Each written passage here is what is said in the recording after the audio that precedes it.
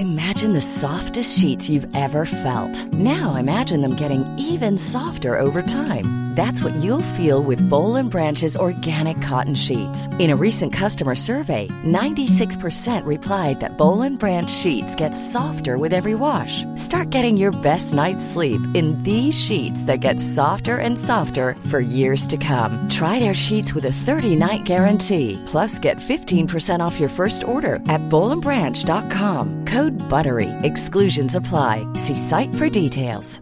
Many of us have those stubborn pounds that seem impossible to lose, no matter how good we eat or how hard we work out. My solution is PlushCare. PlushCare is a leading telehealth provider with doctors who are there for you day and night to partner with you in your weight loss journey. They can prescribe FDA-approved weight loss medications like Wegovy and Zepbound for those who qualify. Plus, they accept most insurance plans. To get started, visit plushcare.com/weightloss. That's plushcare.com/weightloss. Everywhere we go, people. Hello everyone, my name is Rebecca Kelly and you're listening to the Everywhere We Go podcast. On this week's episode, I sit down with Paul Kinsella. I have one word for Paul: tenacious. I first came across Paul's page on Instagram where he shares his home and life with Penny and Mark. We talk about his beautiful relationship with his best friend, his mom, and moving away and finding love in a new family. We chat through him travelling the world as a dancer, meeting Mark, falling in love, that engagement, and his Penny.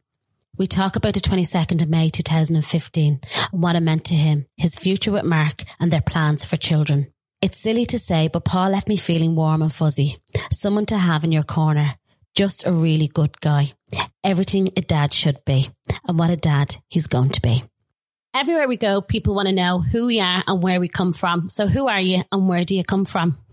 I'm Paul and I'm from Drumcondra. A North Sider. Well, I was a South Sider for a while from Tala. Oh, really?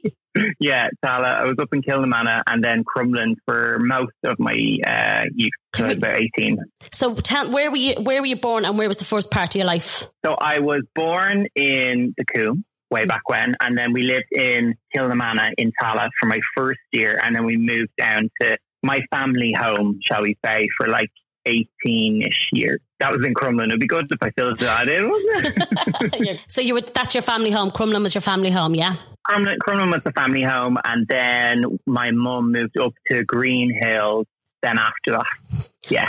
And tell me this, brothers and sisters, what was the life in the family home? So I have one brother, Connor. He is 26 now. I have to think about that. Yeah. 26, he's 27 now in April, and it was mum and dad, but dad wasn't really a focus. In what way? Just in family life. I suppose everyone has their own ups and downs within family. He was never really present. He wasn't there. He was an alcoholic. So he never really paid much attention into our family, shall we say. So our family, my family, consists of my mum and my brother and me. Do you mind talking about this? No, it's fine. As I said, like, I'm an open book. So like, yeah, people could come out, or people could be in the same situation. I think when you talk about your own family life, everything is relevant to your life because everyone else has had a different family setting. So what's relevant in theirs, or what happens in theirs, is relevant in their life. In my head, that's how I work with it. Totally true. Everyone in their lives, we all have a story, and that was the background for the podcast, was that ordinary Joe Soaps like you and I, we all have a story, and it's mad. Do you know what I mean? I think people actively don't talk about it to make it seem normal. There's this painting of like a mum and a dad and two children and a happy ever after, but like in reality, 9 times out of 10, that isn't the actual case, you know? And then I think when more people hear different stories, they go, oh, actually, mine was actually grand compared to yours, or what? But then again, I say, all relevant to what you're given at the time because you don't know any different. Yeah, exactly. And this is why I think when I hear stories, I'm so empathetic about it because I've lived it. So we'll talk about that if that's okay with you, Paul, because as I said, it is pretty relevant. So growing up then with your dad in the house, what was that like? That was, I don't know, I suppose up to a certain point it was a fear. But then, I don't know, I kind of just was at peace with it, if that made sense. Like, I kind of just was like, no matter what you do, you get to a stage, I suppose, when you're a child, you don't understand. Do you know what I mean? The addiction of addiction. So, and when you grow up and you start, I think I was always a bit more mature than the average teenager or whatever they might be, because I had to be, because I was left in situations where I had to be a grown up. Do you know what I mean? Or I had to help my mum, or I had to do things that maybe necessarily shouldn't have had to do as a kid.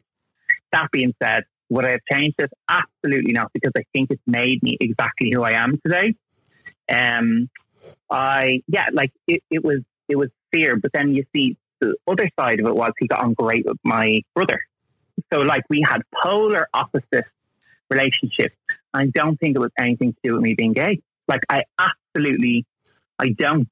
I think later in life it became ammunition, but before that it wasn't. Do you know what I mean? Yeah. At what age did you realise there was a problem? I think I grew up knowing there was a problem. There was always something. I suppose there's different like tweaks that you would notice in certain things, and I suppose as you grow older, you see these things. But yeah, like it was always there. Like I can't give a definite. I knew from 7 that there was something up. Do you know what I mean? It had always been there, and it turned out in later years when I had the conversation with my mom, like it had been a problem from the get-go. Do you know what I mean? So it wasn't family life. It was pre that. Yeah. Do you know what I mean? So I grew up knowing that, so I knew no different. So your mom had been dealing with it for a long time before kids came along. Yeah. And now, obviously, it got more severe. Yeah. But it was always there. And did your mom try to hide it from you guys? Probably at the start when we were younger, but then I suppose she just got fed up. I suppose my mom protects us as much as we can in that she'd bring us down the country for, a day away, or we'd go somewhere. We'd always go places. Like, I don't know if you remember Wally Rabbit over in Dundrum. Like, I used to go to Wally Rabbits all the time. I used to go to Giraffe. I used to go to every leisure park and everything. And there was one out in there was one out in Stillorgan above the DID, I think, where it was. Oh my God. I can't remember where I'm going. I know. See, there you go. And then there was one out by Dunleary / Monkstown. There was definitely one there as well. But yeah, like that was our escape. Do you know what I mean? And she always took you away then. She did that. Always. Mm-hmm. Always. Where she could, she would. She was a working mom as well. So. And did he work? Was he a functioning alcoholic?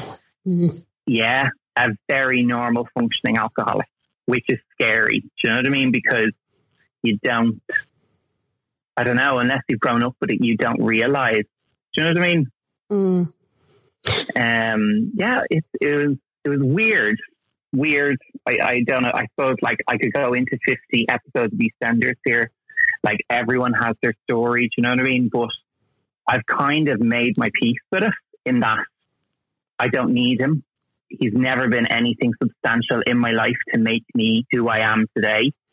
So I've kind of just like, do you know what? It is what it is. And if you want to keep that negativity, then keep it. And if you don't, then move on. And that's kind of what I did from the start. So you don't have a relationship with him now? Nothing. Absolutely nothing. And how long ago was that he left? Did he leave or did your mom leave? There was a bit of both, but I suppose my mom did it officially, like when I think Connor must have done his leaving cert, and I was in London at the time when they officially did it. Isn't it mad how they wait till they try and get you to cross the line to a certain point before they upset you in like. Yeah, but you see, like we knew, Connor knew, I knew, like to leave earlier on was definitely like it wouldn't have made a difference to us. But also, and speaking, like, my relationship with my mom is a bit, not weird, I would say it's weird, very different in that because I had more responsibility put onto me at an earlier age, I was kind of, at a certain point, became more of a friend. Now, there was always still that you know, the guardianship and the guiding and all that nourishment, was all that. But there was very much a friendship that was formed there rather than anything else. And I still say to this day, like, she is, like, I have two best friends. So Mark is my best friend and my mom is my ultimate best friend, like ultimate. She always will be. She'll always be there. And I started to realize, I suppose, when I was 14, 15, she needed to be ready to leave that situation. And she wasn't. Do you know what I mean? And you can do everything. You can take all the guidance from all the friends, but actually putting it into motion and doing it, A, is really scary. And B, it takes a lot of courage and power, especially if you're not in the right place. She wanted to. Jesus, she wanted to. But she just wasn't, I suppose, brave enough or ready to do it. Do you know what I mean? In hindsight now, she's like, why did I wait? Mm-hmm. But it happens in any situation. You're in that situation until you're physically ready to make that decision. Do you know what I mean? You can give the best advice. I've given the best advice. My mom's given the best. My friends have given the best advice. But until you're ready to make a decision about something that's important, you can't. It just doesn't happen. Do you know what I mean? And come here, tell me this, like, because I've had conversations with my friends where I'd be at top of the road with my pals and someone would say, oh, here's your dad. And I'd be like, oh my God, you know, he's coming down the road. Like, did you have that as well? Like, did you have that amongst your friends, or were you know? So friends-wise, I suppose I never really had friends over to the house. And that wasn't really because of that. But I can give you a situation. When I first started going out with Mark, I was in the bathroom in a pub up in Castlemilk, and he walked by me and didn't recognise me. And me and Mark, I was with Mark, his sisters, I was with the whole family. I'd say 6 months into the relationship, like very brand new shampoo. And I exited the bathroom very quickly, and I just said to Mark, I need to go right now. And I must have looked like a looper. And in hindsight, like, I was around the family at the situation. Do you know what I mean? And in hindsight, I was like, why did I give him that power? But again, until you reach that point where you're like, no, done, whatever, you still have that reaction. Do you know what I mean? And did you have a conversation then with Mark about your dad? And like, because some people don't get it. Some people don't get that some people's dads were drinkers. So like, did you have that conversation with Mark? After that, it was, because beforehand, it was very much, you know yourself, light and fluffy, dad's not in the scene, mom's there. Like, I focused more so on what the good was. And still to this day, like, Mark's mom and dad will go, and you actually don't hear or see him or know where he is or anything. I'm like, no. And they just can't fathom as a parent how that happened. I'm at the stage where I'm just at peace with it. It's fine. If I was to get, like, this sounds awful, but if I was to get any sort of communication that he was sick or ill, like, I'd be like, oh, that's awful. I'm really sorry, and I hope. But there's nothing more. He hasn't been there. He's never been there for big steps. He was never, like, I was going to London to do auditions in for a dance college, and we had a fight the night I was going. We had a fight the night I was going to fly over, and I had said to him, I'm just going to the house to pick up a few bits. Just don't be in the house so that I can have an hour to get my bits, and I'll be gone. Again, man funds and all this, like, we never seen anything from him. Do you know what I mean? And again, that night he was in the house because he had to prove a point and blah, blah, blah. And all, you know yourself, like, whatever. Toxic masculinity, don't need it. And after kind of that day, I think it was really after that day, I kind of made a decision. This is my life path now without that person in my life. So I just need to focus and keep going. Do you know what I mean? I haven't looked back, not once. I've done my house without assistance from him. I've created a family. I'm getting married. Like, and you know what? I don't ever know if he will realize what he's missing out on. Do you know what I mean? We hope to have kids, blah, blah, blah. But for me, he's not a part of my life. You just have to, I suppose, I stopped looking for recognition or that feeling of a family, because I was actually surrounding myself with who are my family, whether they are family or they're friends. Do you know what I mean? And that's what I think is more important. Isn't it so mad that you and you don't, because you're like, that's done and you're very like this, but yeah, that you think, you know, he's going to miss out on so much, you know what I mean? And his family are going to miss out on so much. But at the same time, he did that, you know, and that's on him and that's not on you. Oh, 100%. And that's, I suppose, like, we did the whole counselling as a family. We did the whole Rutland Centre, for addiction. We did all that. We did it all. And it was then just, like, it just came out in a different way. Do you know what I mean? So it was just like, been there, done that. See you later if you're not adding any benefit to my life. Do you know what I mean? And did he throw the fact that you were gay back in your face at any time through all that? Or the only time was that time when I was auditioning for London. That was the only time. And that's why I say I don't think it really was about that. Do you know what I mean? He wasn't really a sporty person at all. Like he didn't really, like, no, I honestly don't think. I don't know what it was. I started answering back a lot when I got to a certain age, and he did not like that because he is alpha male dominant. Do you know what I mean? And he didn't like someone having to answer back to him. Do you know what I mean? Yeah. And does Connor see him? Does your mum see him? Does any of you see him at all? No. So Connor was kind of okay with them up until Leaving Cert. I don't know what happened. I think it was around the time, I don't know what happened. I can't remember. Do you know what I mean? There's so many shite that has happened. I don't remember anymore. Like it just blends into one. But he basically told my brother to fuck you and have a nice life when he was doing his Leaving Cert. And that was when Connor was like, all right, so grand.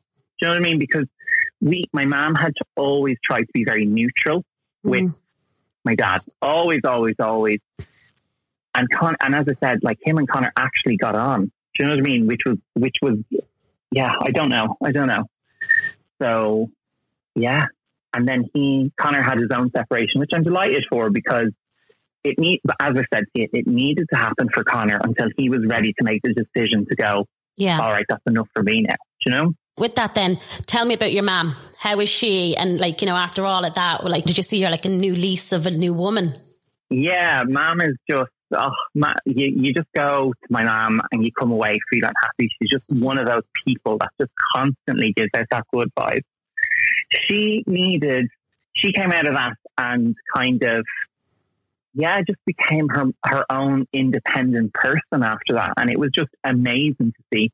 But she's no different to the woman that I used to see in that house, because like I learned everything from her. I didn't learn it from anybody else. I learned it from her. So she was doing it all along. But just this time, she was in control. She had her own home. She did, like, you know, so she's the best. She's the best in the world. I can't say I can't give enough words to tell you how much admiration and love I have for her, because she's just the best. Such a strong woman to be able to take herself out of that situation and set up a new life for herself, for you and Connor.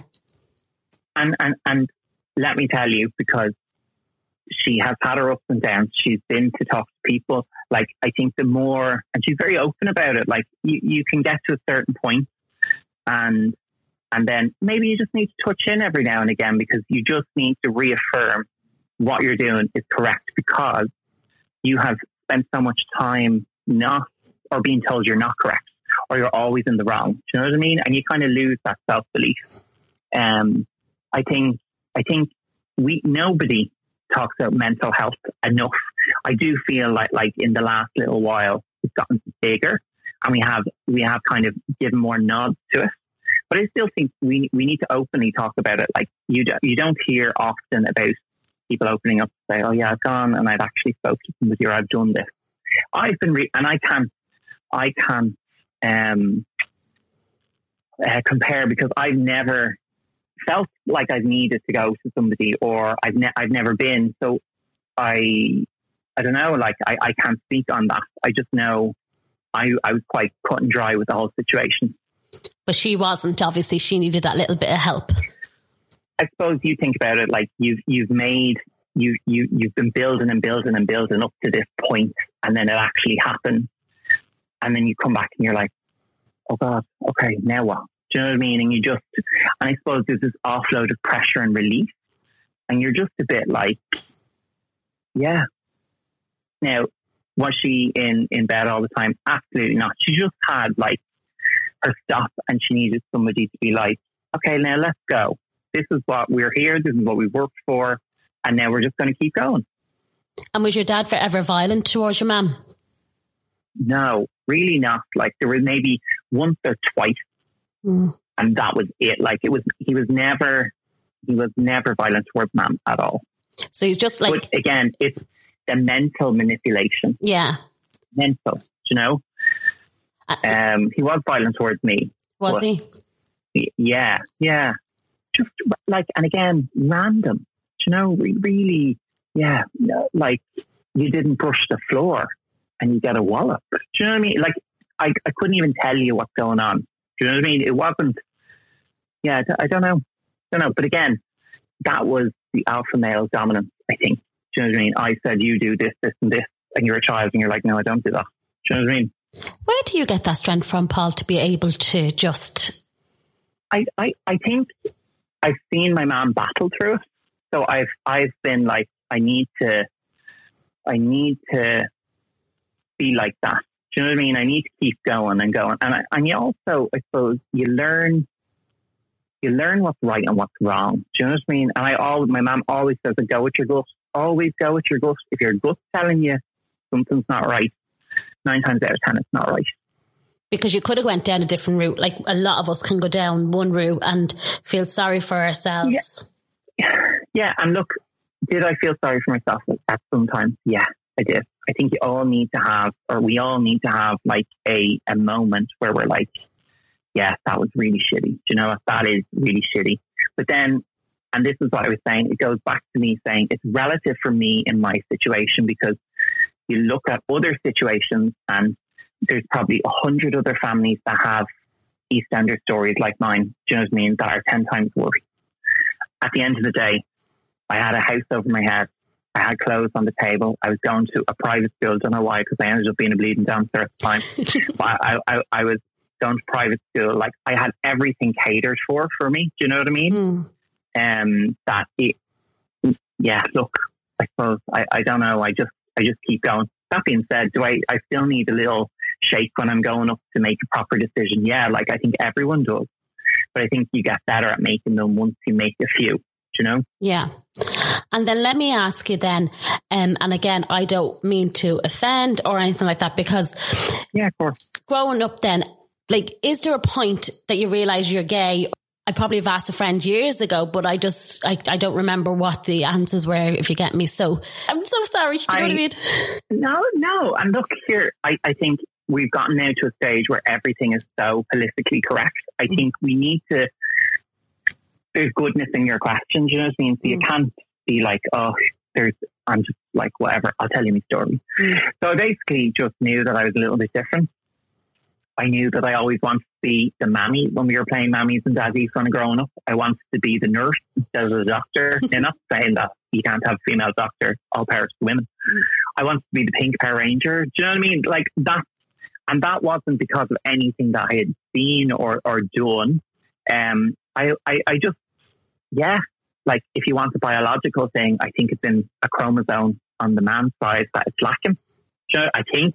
I read that somewhere, but who knows? They're changing science every day. So yeah, and I just and look, you kind of try to conform to this mold, and sometimes you just can't conform to the mold. You're like the sloppy stuff that goes out on the side, and that's good too. And I think from where we were to where we are now, we're massively miles ahead in terms of kids accepting and being like. I was speaking to one of my really good friends, her daughter is 9 and she has 2 mammies, and the 2 mammies bring her to school, and my friend said to her, what do you think about that? Like, yeah, they're grand, they're a mum.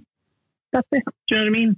I think we make it into a bigger issue than it kind of is. I just think you have to let people be who they are. And then tell me then, in that case, you said that about the kids now. What were the kids like when you were growing up? Oh my God, kids are awful. That sounds awful. But kids, and you know, and I was thinking about this again because I was like, yeah, Rebecca's going to ask me that. And I think it's because kids actually don't know the value behind the word they're using. They just throw it off because they're like, oh yeah, that sounds great word. That's a great word to use. And they don't know the value, so they can say some horrible thing. Now, do they mean it? Some of them could do, and some of them could not do, but some of them could try and fit in. I don't know. There was a movie, I can't remember. There was a movie about a boy who had a lot of facial deformities, and he wore a helmet. It's a famous movie. I can't remember, but it tells his story and 3 kids in his class's story, and it was telling them from each point of view. And it turns out that at one point, one of them was bullying him because he didn't want the bullies to bully him. Do you know what I mean? Yeah. So it's like a knock-on effect. And that's a very much a kid mentality. Do you know what I mean? But like growing up, I suppose I got to a stage where I think I was in secondary school. My mom was always so I was a chorister when she put me into everything. She was like, get into everything. Not so much that she was a stage mom, but she was just like, out of the house, extracurricular, off we go.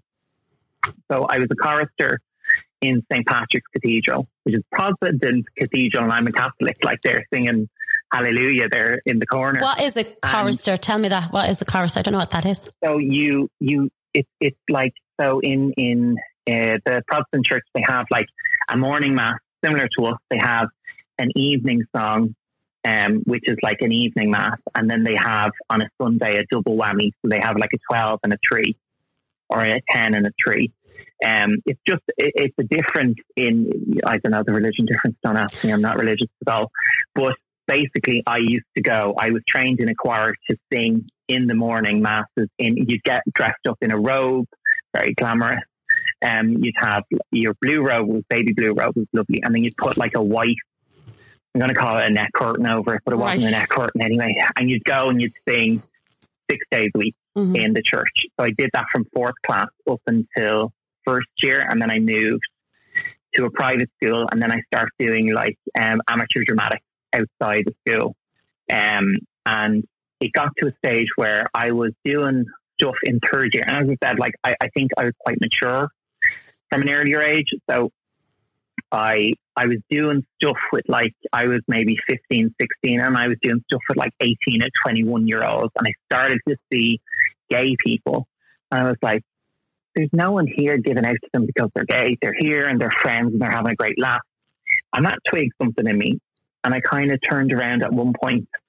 Someone was said something to me in 4th year. I can't remember, like, oh, you faggot or you're gay or something. And I just turned around and I said, I am, and what? And after I did that, no one annoyed me ever then. It was just madness. Do you know what I mean? And now you'd get the odd slag, lad banter. Do you know what I mean? But other than that, like after that turning point, it was fine.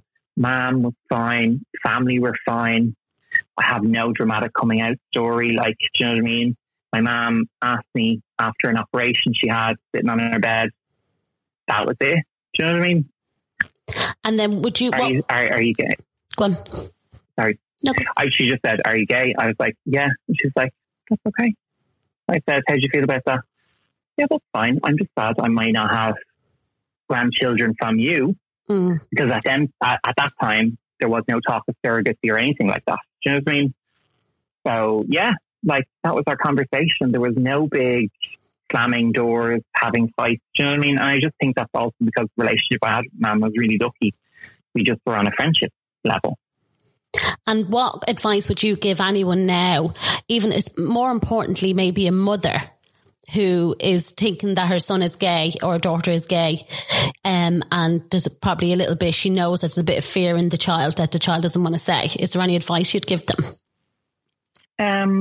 I don't, I suppose they will do it when they're ready. I think there will be fear there. There's always fear there because there's like a feeling that your mother never knew. My mum always knew. I had Barbies. I had a kitchen. I had, like, do you know what I mean? I had everything. You know what I mean? Apart from a sign saying I'm a screaming homosexual, I had everything. Yeah. And I just think they will come to you if you have that relationship where you're just open and honest with them, they will come to you. And I suppose maybe drop like, oh, did you see such and such? They're great. You can introduce it slowly. So nowadays it's great. You see a lot more homosexual couples on TV. Do you know what I mean? Or other people within the LGBTQ plus sphere. It just keeps going on but it's great because there's just so much difference now in the world, and so many more people are accepting, but there's also people who aren't accepting. So I suppose if you can nurture them and make them feel really special, then do. Like I put up on my stories, you probably see it, I watch RuPaul's Drag Race all the time. A mom has texted me saying she's now watching with her son and she can't wait to go to a drag show, and he is living his best life because she's just turned on a program that's on Netflix. They're watching it together, and it's normalizing the situation, you know? And do you think that homophobia is still very prevalent in Ireland? Massive. Oh my God, it's still massive. Now, I have to say, touch wood, find wood, I have never been a victim of any sort of homophobic attack. Have I seen them? Yeah, like I've seen them on stories of people, and I've seen the kind of discrimination that happens. So it is still there. Is it better? It is better, but it is still there. And I think it'll always be there. It's the same as like discriminating against race or colour or anything like that. It is going to be there, and you're always going to have narrow-minded people who are going to act like that. And that's why I think it's really important that you find your own tribe and your own people who are your people, whether they're family.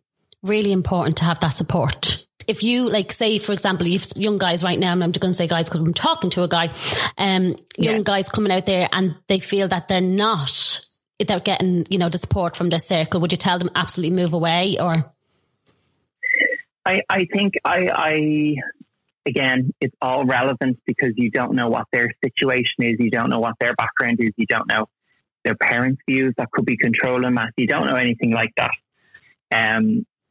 And it's very easy for me to say, if they're not loving the real you, then walk on by because you're in that situation. Ultimately, we would love them to love the real you. I suppose people will see your value, and the real friends will see your value. Do you know what I mean? I have 3 groups.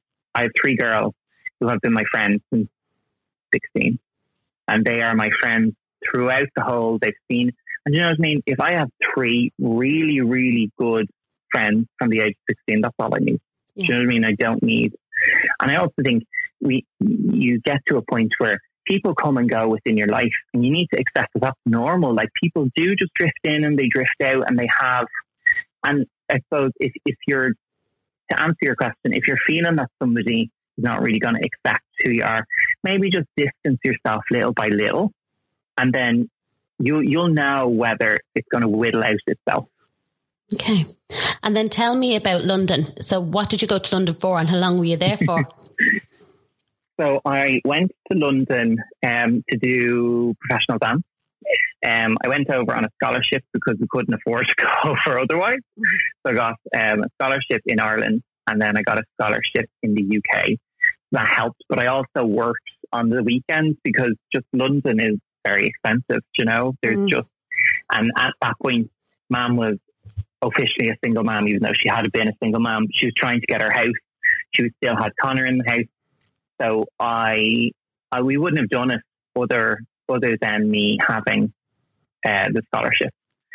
So I went for 3 years to Bird College in Kent, came out, I left college in April. You're meant to graduate in July. I just got a gig. I got an agent. I had my first job on P&O Ferries. And then I kind of worked for about 3 or 4 years. And then I came home and did Panto, and then I met Mark. Right. And then I'm stopping you. Take me back to the travel. Yeah. How old were you traveling the world doing what you loved? You must have been living your absolute best life, or were you? Yeah, no, totally. I suppose I'll give you the start and the end. So I was 21 moving over. And because obviously we have to do the leaving cert, and then I did 2 years because I have never been into any dance training apart from amateur dramatic until I was 18. So I did 2 years of professional training here in the College of Dance, and then I got the scholarship and I moved over. So when I finished college, I was 23, and I was 23 traveling the world with not a care in the world. And then I suppose and look, you get, but it's like that scene with Lady Gaga, you know, where she's like, club, another club, drunk, club. Like it was literally a show, nightclub, a show, nightclub. Like that was your life on the ship, and you're getting to see these amazing places. And then I suppose I was in around 26. I got one where I was away. So with piano, you could kind of come back and forth. And then other gigs that I was doing was like 3 months at a time and whatnot. And when I did Regent, it was a 9-month contract, and you went over for 2 months of rehearsals and then 7 months on board. And I was over in Alaska. That's where we got on. We got on in Alaska. And so this is a cruise ship. Away from home. This is a cruise ship for anyone. So Paul was dancing on cruise ships. So this is Regent, which is Regent of Seven Seas. So she's a good luxury little ship, isn't she? Yeah, she's in bracket 6-star. So it's very, now it's not your celebrity, it's not your Royal Caribbean, it's not your P&O. Like these people pay 10 grand a week to be on this cruise. It's like butler service in your room. It turns out there's no money paid on the ship apart from in the casino or in the shop.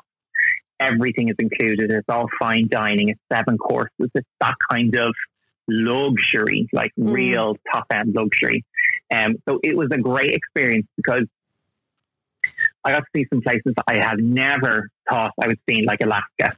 Like we went from Alaska all the way around down the Panama Canal up to Montreal. So we did the full sweep of America. And there was just some incredible places and also some incredible people. Like I had dinner with a writer from the Rugrats. Oh my God. Yeah. And then her dad was Richard Matheson, who wrote like Stir of Echoes, like loads of like famous books. And she was like amazing. She was so lovely. And then I met what's your man? Loki from, I can't remember his name. From Thor. Yeah. I had dinner with him because your job on that ship was an entertainer, but also socializer. So because the ship is so small, they get you to double up on duty. So like we would have to go and have dinner with people on a table. Do you know what I mean? Yeah. So you were kind of, it was in your schedule to go and mingle and have dinner or have drinks with people. So yeah, like it was amazing. But at that stage, I was with a very junior cast, and there was some hunky-dory funky town happening, if you know what I mean. We could do a whole podcast on that situation. We could do a whole podcast. Yeah, we could do a whole podcast. And anyway, and you're sharing cabins and whatnot. And at that stage, I was like, okay, Paul, this is enough now. Do you know what I mean? Like you are at the stage now where I was 26, I think. They're lovely people, but obviously like, yeah, you know. Stop. I totally get like, you. I am ready to go home. So then I came home, I got a Panto contract when I was on that. And then I did Panto down in Limerick, and that's where I met Mark. Tell me about that. Yeah, so I ignored Mark completely the first time we seen him because he was the dance captain's best friend, and I knew some other people who were in it, so I was more naturally going. Because I don't think a lot of people would think this about me, but I'm actually quite shy in situations where I don't know people. I think I talk to Instagram all the time, or I do all that or whatever, but like I don't like answering the door to the delivery man I hate ringing people on the phone. Like, I don't know, I'm one of those people. So anyway, we ended up having a drink and a few smooches, and then he came down for New Year's Eve, and then he said to me, "Oh, I'll see you when you're back up in Dublin." I was like, "Great, I'll see." So he always likes me at this. I said, "No matter, I'll text you when I'm back up there." Yeah. Now, having said that, it was like 3 days until the end of the show. Like, right. So it wasn't like a long 2-week period. Yeah, and then after that, we just hit it off, and I suppose forever after, and engaged now, and married this year, and yeah, it's been a whirlwind. And tell me about the engagement, because he asked you, yeah? Yeah. So, like, I've been asking him since after the 3rd month, like, will you just engage? I'm one of those. Yeah. Anyway, so the engagement was this time last year. So actually next week last year on the 19th. We were going out. So his best friend, the dance captain, and him always generally do, and it's pre-lockdown, God, to think about it. They generally do. Hey, I'm Ryan Reynolds. Recently, I asked Mint Mobile's legal team if big wireless companies are allowed to raise prices due to inflation. They said yes. And then when I asked if raising prices technically violates those onerous 2-year contracts, they said, "What the f*** are you talking about, you insane Hollywood ass?" So to recap, we're cutting the price of Mint Unlimited from $30 a month to just $15 a month. Give it a try at mintmobile.com/switch. $45 up front for 3 months plus taxes and fees. Promo rate for new customers for limited time. Unlimited more than 40 gigabytes per month. Slows full terms at mintmobile.com. Even when we're on a budget, we still deserve nice things.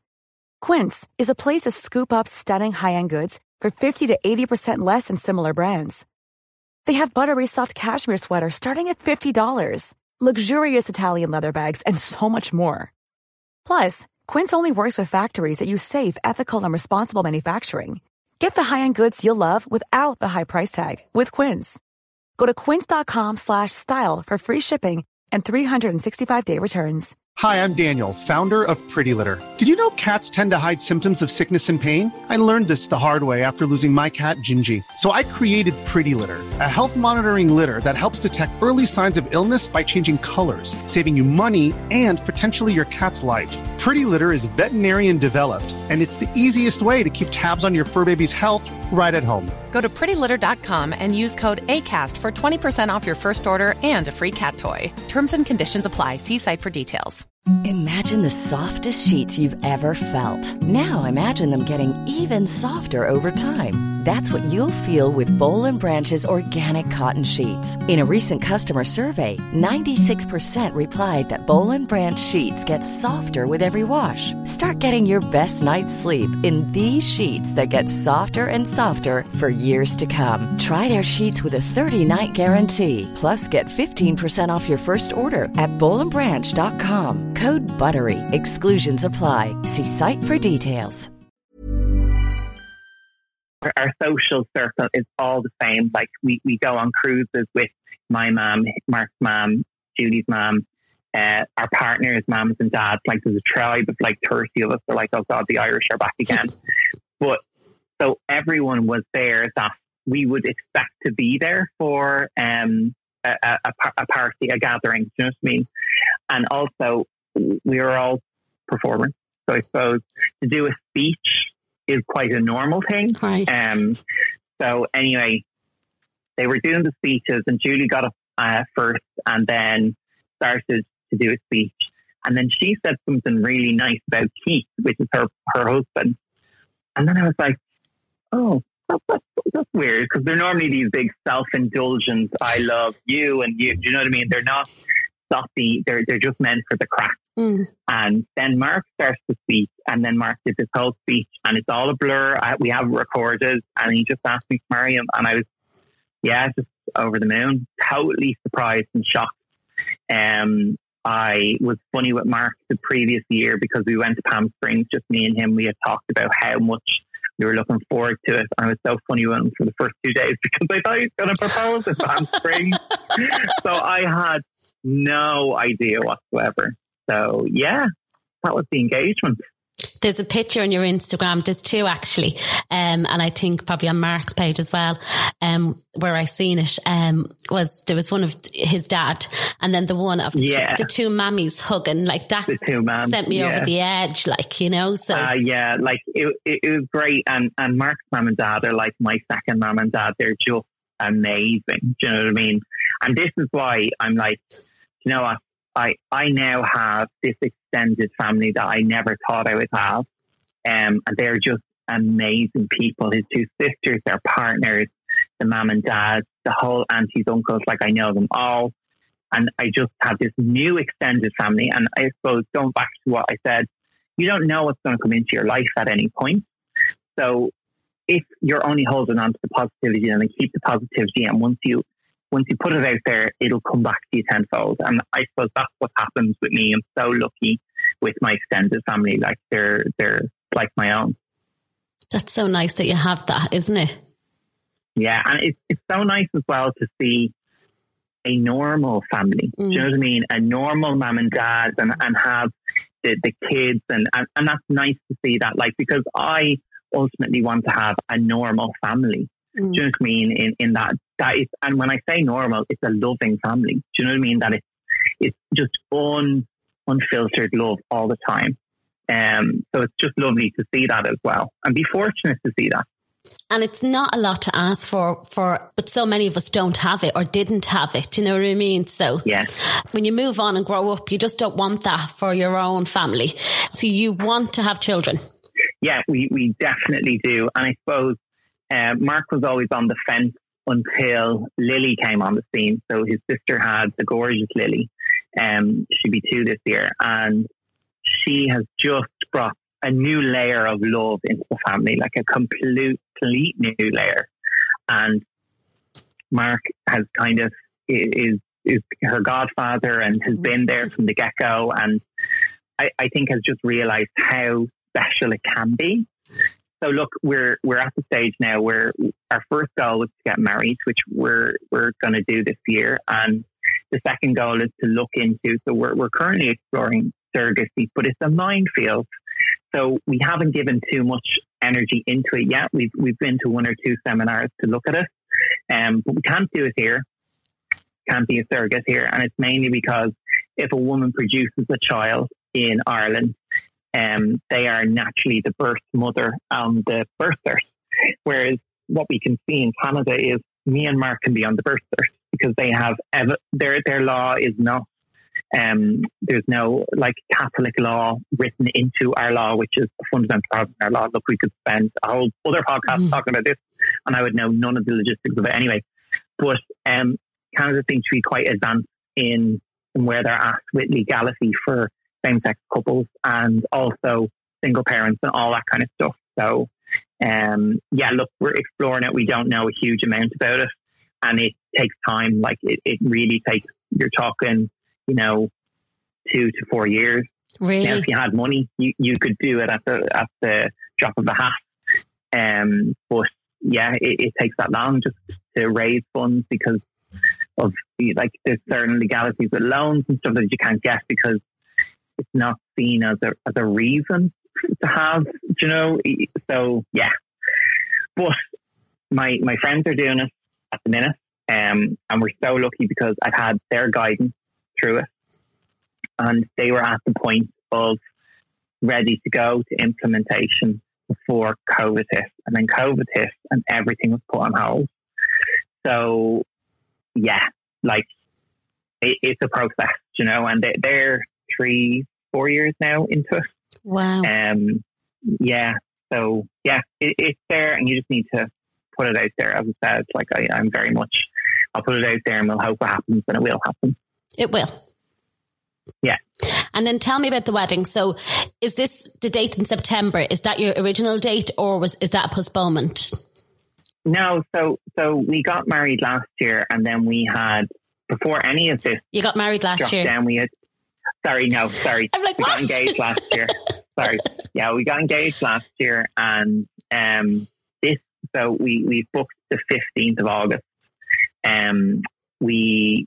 It was our first date straight off the bat, and Mark's sister is getting married in June. So we had kind of said it would be a lovely summer. And at the end of the summer, it's always kind of a bit of a downer because you're going back to school or you're getting back into work mode or whatever. We were just like, oh, it seems like a really nice time to do it. So we had booked it. Where we're currently at, like, I suppose no one can tell. We can't tell the future. Some places are optimistic. We have everything more or less done apart from a photographer. Right. We have like everything and suits. We haven't done that, but and everything is still plowing ahead for the 15th of August. But we just can't make a call until, because you know yourself, they've changed so many things so many times that we don't know. We do have to get married beforehand, legally, because our ceremony was just more so about us rather than the legality of it. So we're still going to do that, but we just have to wait and see what happens. And tell me, what did that actually mean for you? It meant, and I'll put this really simply because I heard it somewhere else. It meant that if Mark got really sick and we were married, I could be considered as his next of kin to walk into that hospital and see him. Because up until that point, if he was sick, his parents or his sisters would be the next of kin. Do you know what I mean? Officially. Mm. And that's the big thing. Do you know what I mean? Like, I suppose for me, like, I see the whole thing very much as like a bond between the two of us. Like, I take it very seriously, and it's very much about the right that we're equal in rights. Civil partnership isn't the same. Marriage is the same. Do you know what I mean? And you can call it whatever you want. You can call it anything that you want to call it. It doesn't have to be marriage, because I know some Catholic people feel very strongly against the word marriage for homosexual couples. But look, at the end of the day, it's our rights that we're battling for. Similar with when we were all battling for repeal the 8th. Mm-hmm. Whether you are one side or the other side, personally, and this is my view, I don't feel it is my right to take a right away from somebody else. Do you know what I mean? And that's where, whether I agree or disagree with the whole situation, I should not control somebody else's right. And that's why it was very easy for me to make a decision in black or white. Absolutely. And then can I ask you then, with the wedding, is there a non-negotiable? So like, I know my friend's getting married this year, and she was gung-ho for the whole thing, but when it said it was only 6 people allowed at a wedding, she was like, I'm not doing it. My non-negotiable was the 50. So do you have a non-negotiable with the wedding? We kind of are playing like with the elephant in the room. We haven't really discussed it. I suppose our outlook is we are having we call it an intimate wedding. Like we're having 100 people. We weren't having 300. We weren't having masses of people. And I suppose you spend a certain amount of money on your wedding. You don't want to spend we've gone all out for the band, because the one thing I think you remember, you don't remember the food, you might remember outfits. You always remember if you danced and it was a good night. And I think that is the setup for the band. So we've got our band, and I just said to Mark, we need to pay for the band. I mean, we were both in agreement from the start that we just want a party band. Mm-hmm. And like, that's where we are going to spend the money. Well, I don't want to have that band and only have 50 people there. You know?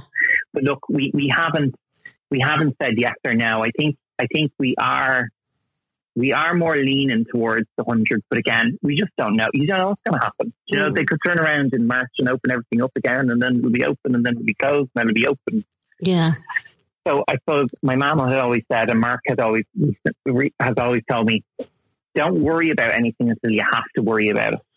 So, and that's kind of in the last year or so, like, I've really listened to that, and I haven't worried about stuff that I normally would be like, oh, this and this and this, could create so many scenarios in your head and none of them could happen. Yeah. So true. And come here, with your DIY, are you going to do a little bit of DIY with the wedding, or are you going to let a planner come in or a florist come in, or are you going to put your little stamp on it? It's all going to be me, all me. So like I suppose you've seen stuff on my stories, like where I've made the garland down the stairs. I've done floral arrangements and stuff, the mantelpiece arrangements, all that kind of stuff. So I am going to do the flowers now with the help of Kay's Flower School. But I am going to primarily do the flowers, the centerpieces, everything. Do you know what I mean? Like I have to do it. So I'm looking forward to doing that as well. And you have your vision board, you know exactly what you want? Done. So, cause you see, I'm well used to this now. I have to present Mark with the options and show him the vision of everything and what it's going to be like. And look, I suppose at the end of the day, we don't want to spend a huge amount of money on flowers. We don't want to spend a huge amount of money. We want, as I said, we just want our wedding to be the best party ever. Yeah. And that's where the focus is. It's not about the fancy the food and the million bouquets that are here, there and everywhere. Like, because you come in and you look at the area and you're like, oh, that's lovely. And then you go out of the area again. Do you know what I mean? You spend like minimal time in these areas. So like we've tried to put the money where we want to put money. And then on that note, tell me about Mark. The little love of my life. So as I said, met Mark in December. I mean, I'm not going to say the year. I'm going to say 2010. Don't worry. It probably was 2010 or 11. I always add on a few years. And it was just something very different to what I've ever experienced before. It was very real and very honest. I don't think I've had as many honest conversations as I had. We very rarely fight because we are both so honest with ourselves and how we're feeling. And we always check in just to see how we're doing, you know. He's just the most special person. And I can't imagine my life without him. Was it love at first sight, or did it take a while? Take a minute? You know me, it took a minute because I was like, oh, I don't know. And then if I had gone over, I would have been real gung-ho. But I had on the night, the New Year's Eve night, so the night to introduce him to everyone as my boyfriend. So, yeah. And has there ever been a time that you thought, no, this is not going to work out, or has it just been? No, I have to say, like, we've never had that. We're really fortunate in that we haven't had that. I think honest communication has helped, because I think sometimes the honest communication is really tough to hear sometimes, and that's where personal growth has to come from. But as I said, like, we've been honest from the start. And it's just been, you know what, it's very easy. And I don't mean that in a bad, like, there's no massive fight. There's no massive, it's just, we get on. We work really well together. We work really well apart. There's no drama. There's no nothing. Do you know what I mean? And it's just a great, if not anything, it's a great partnership between each other. Do you know what I mean? Who's more fun? We're different in very different ways. So Mark is very not last minute. Very, sometimes he likes to plan, and then sometimes he's very off the cuff and will do stuff like just for the fun of things. And whereas I like a structured plan, and if it deviates from the structured plan, I can be a bit of a buzz killer. But having said that, we're both very, like, we shine at different times. There's no real fight for the limelight. We like, there'd be nights that are so random out, and I would have the best fun ever. Do you know what I mean? But yeah, we're I'd say we're equal, and that's to be very fair. And tell me, do you think, what would you say is the misconception of you as a couple? Because both of you now, with your Instagram accounts and obviously what Mark does, and both of you being on TV and stuff like that, do you think there's sometimes people have a misconception of you guys as a couple? You said earlier on that people might think that you're actually quite shy. Yeah, I think we're both just very honest on our social media. Do you know what I mean? Like, we'll both say if we're having a down day or a non day. So I don't feel like there's any sort of misconceptions about us. Now there could be stuff out there, I don't know. And you know what? Unless they're paying your bills, pay them bitches, no mind. I love that. So we can only be as open and honest as what you take us for, if that makes sense. Yeah. Do you know what I mean? Totally does. And then tell me about the house. Tell me about the Instagram account. Where did that come from? Did you sit down and say, I want to do this? No. So Mark was doing it, and I love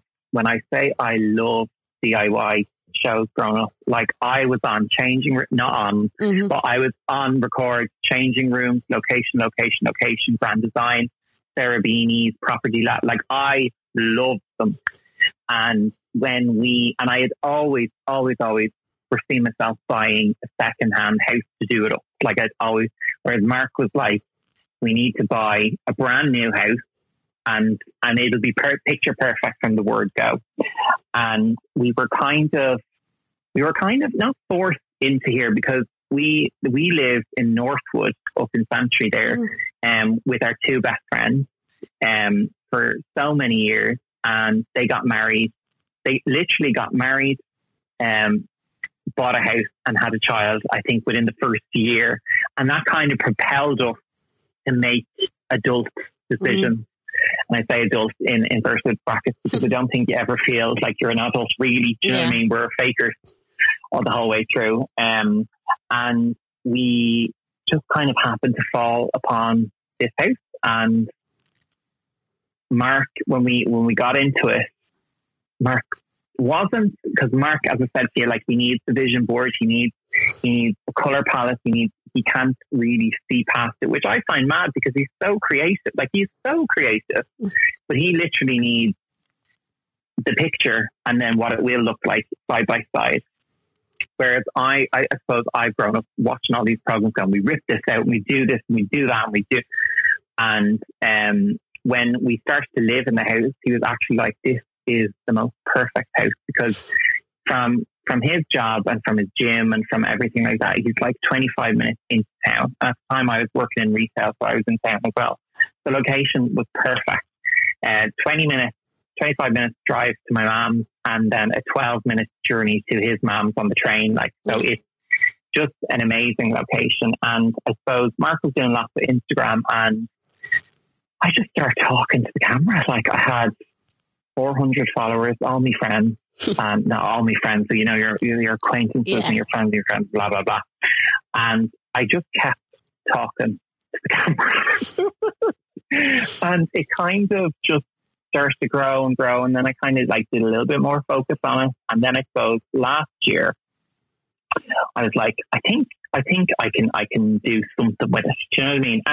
And like, for me, it's not really about the monetary gain at all. Like, it's not about that. You can tell it's that. More about, you know what I love? I love to see people feeling empowered to do something themselves. And I don't know whether that stems down to me growing up and seeing my mom always do something for herself.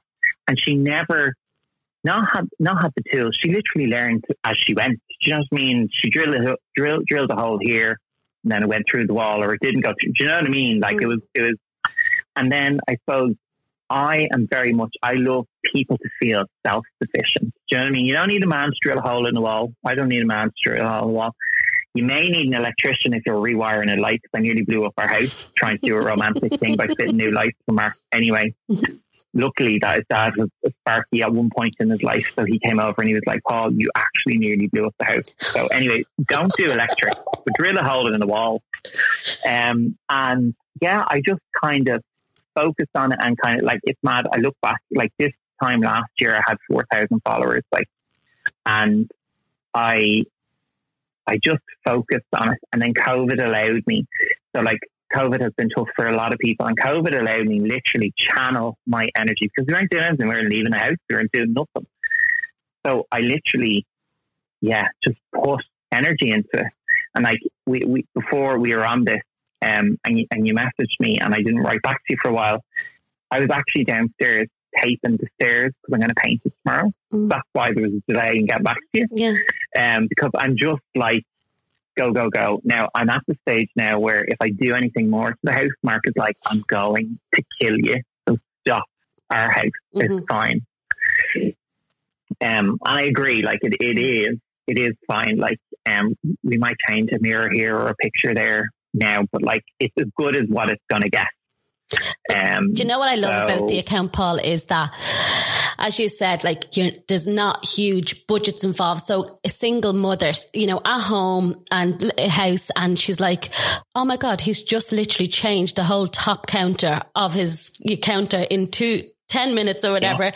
It didn't cost an arm and a leg, and he's just done €25. Like, that's what I'm saying. And like, so for someone can go, you know what, I'm sick of this house, or I'm sick of it, and they're going, but you need hundreds and hundreds to do your house up. Actually, on your page, even the mirror thing, like just all those little things. And I'm actually following you a long time from another account that I have, because we built our house. So all of a sudden, 2 years ago, there's a huge community of renos and new builds. And that's where I actually found you on, was through that. And even people who are saying, like, as you did a long time ago with your table, and you were like, look, I tried to paint it, it didn't work. And now that table's going to stay there for a while until we decide. But that's like saying to someone, like, you know, people are on COVID payments, they're probably out of work, and they still want to do the house up. So your page is it's just so lovely. That's what your page is. It's lovely because you're showing people, look, it doesn't take a huge amount of money. This is what you need to do, and you can have a really nice home. Yeah. Well, thank you. I suppose I didn't come from money. Do you know what I mean? I never came from money. So I worked really hard in my own work life to get here. So I hate paying other people to do stuff if I could do it. Like I don't know about an Irishism, but like I'm really tempted to try and fit a tap. Really? Yeah, I want to fit a tap, but sure, look, we give it a go, and then if it doesn't, I'll call a plumber. Tell me this: would you absolutely love your own show? Would you love your own show doing renos? Yeah, like I suppose I'd love to be the Carol Vorderman of changing rooms. Do you know what I mean? I'd absolutely love it in a little 2 pieces ready to go. I suppose I don't know if I would be, or maybe a designer to come in and be like, oh, let's paint this wall. And then I just do like 3 or 4 strokes, and then I stop and someone else comes in and paints the wall.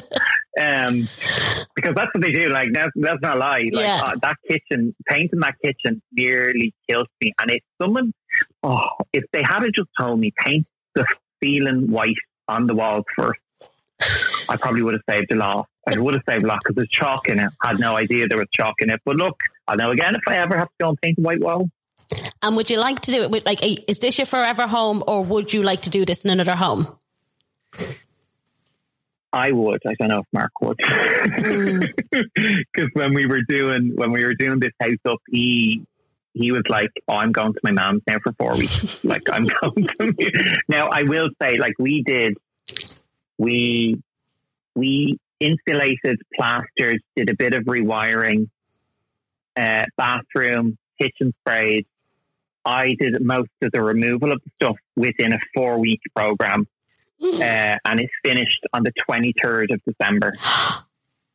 And on the 23rd of December, we had... Prosecco, and I put up a Christmas tree because I was like, I am not having a Christmas in a house without a Christmas tree. And it was the farciest looking Christmas tree because it wasn't our new one, but it was there. I love your new one. Where did you get that? That's from Home Store More, and that is 4 years old. I love it. She was expensive in that I think she was 200. But she's so full, like she's like a full tree. Do you know what I mean? And the more I look at her, I'm like now going, and I don't know why she's a her, but she is a her all of a sudden. Mm-hmm. Yeah, let's call her Tess the Tree. and this year I looked at her and I was like, well, maybe next year we'll just do lights on her and not do any decoration. I was thinking about doing that just because she's so full. She's not like a bit farcy, you know. Isn't it mad that you think like that? And like, I got the most beautiful like Harry Potter style candle lights. So lovely, yeah. And I was like, I just think I'll leave that like that. And then I go, nah, I'm going to put my decorations up. But isn't it mad that you actually do have that thought process that you're going, oh yeah, Christmas, even though we've just gotten rid of the trees, you know? Oh no, here, look, I would have kept it up as long, but if my neighbours, like, it was up in October, so like if my neighbours had seen it up till February, I'll tell you now, I only took down the Christmas store wreath today because the bins were going out, and the postman said to me, Paul, will you ever get rid of that wreath? And I was like, Yeah, okay, it's the 8th of February. I shouldn't I? Nearly time for your Easter one, so you can get your spring one up on the door. Yeah, I'll do some sort of a spring one. Yeah, defo. As you said there, my husband would build again, but I wouldn't. So do you think there's definitely no chance of you going again? No, we will. I think if future down the line with a little baby or possibly 2 babies, depends on whatever we can do, we'll have to, because we're only literally a 2 up, 2 down. So we will have to, but Mark is gung-ho that it has to be in this area. So we just have to win the lotto, I think, at some point. I know, I hear you. Like everyone else. Is Mark still working? Still working away. I suppose we're both really fortunate. He's quite high up within Benefit, but he's been running a lot of the online side of the business in the last little while. And I work for pharmacy. So yeah, we've both been very busy. We've taken this week off, and I say off in inverted commas. So I haven't stopped this week, but I suppose you get that guilt. Don't you get a guilt for stopping? Yeah. So yeah, this week is our off week. But yeah, we've been really lucky, really fortunate. And you're still doing your dance classes over Zoom? Yeah, so Zoom has continued. And I suppose, I spoke about it last week. I think at this point, the kids are a bit deflated over Zoom. And not from the dance point of view. I think just they're like, oh, here we go again, another Zoom class of some sort. Do you know what I mean? And I was talking about it on my stories there. I, for the first 10 minutes, actually just let them talk. We talked about Netflix. We talked about what they're reading, and they got so involved. And I think it's more so because they're interacting with other kids. Now, after I put up those stories, some teachers are going, Paul, we do this in our school, but I know other schools aren't doing it, and this and that. And like, then I had some moms going, we have an SNA, and the SNA actually takes 30 minutes a day to go through the child and just have to chat with them. And that's great. And I just think, and I was suggesting that maybe, like, because I'd do it for anyone, do you know what I mean? But obviously it's very random for a male to go and just host a random, 10 to 12-year-old Zoom calls for about. But I was saying, like, that parents, if they could, with their group of buddies, go on and host once a week and take it in turns, that there's a different parent on every week. And that they just talk. And they were so good. They raised hands. They let everyone speak. They weren't shouting over each other. They just wanted to chat with other kids. Yeah. But yeah, we're still doing Zoom classes. It's not the same. Like, I have 3 and 4-year-olds that come into the class, and their whole excitement is to go to a teacher's class, but the teacher actually talks back to them as their friend, and they do a bit of dancing, but they just play games and they tell you about the week. And now we're still doing that by all means, and I get them to draw me pictures, and they show up their pictures on the Saturday morning. It's just not the same, and it's really tough. It's really tough for anyone who's in the performing arts situation at the minute, because, like, even though gyms went back and stuff, we still weren't officially allowed to go back. And I think in like, if you were to look at a dance class, you have to be socially distant, because otherwise you'd kick somebody or you'd hit somebody or you'd do whatever. Do you know what I mean?